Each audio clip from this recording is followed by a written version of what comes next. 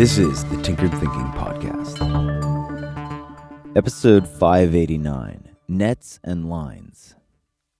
Cast out a line and you might catch a fish.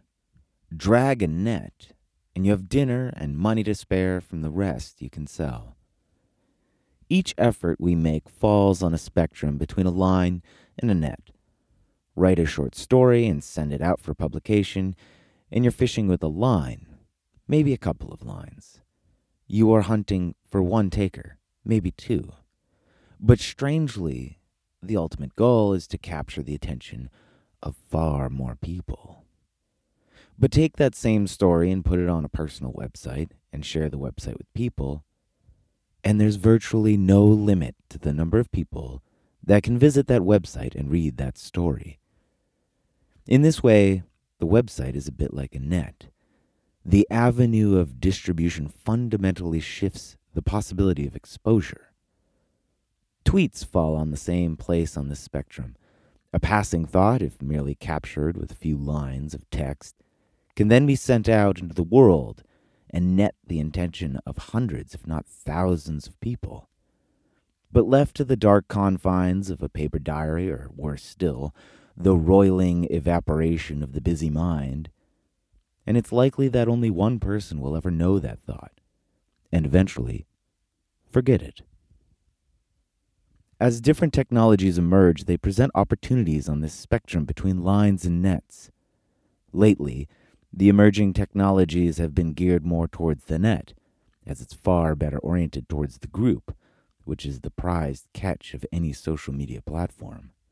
The negatives of technological skew in the direction of the net is now commonplace, as it's spoken about constantly and analyzed ad nauseum. But for the individual, it can be an invaluable tool to spread the word of one's work, one's art, and one's message. Just yesterday, Tinkered Thinking casually tweeted a thought that resonated with over 1,500 people, with 500 of them deciding to follow Tinkered Thinking. Slowly, the Tinkered Thinking experiment spreads that way. But just imagine how slow this process would be if there was no Twitter, if there was no internet, no website and podcast. How would all these thoughts get to you? What are the odds that you would never have found these words, this platform, and these questions that Tinkered Thinking poses to you? This is the Tinkered Thinking Podcast. Thank you so much for listening. If you find the Tinkered Thinking Podcast valuable, there are many ways you can support it. You can review it on iTunes, you can share it on social media with your friends, you can blog about it or discuss it on your own podcast, or you can support it directly. And you can do this on the support page at tinkeredthinking.com. Both one-time support and monthly subscription support options are available. Thank you for your support of the show. It's listeners like you that make all of this possible.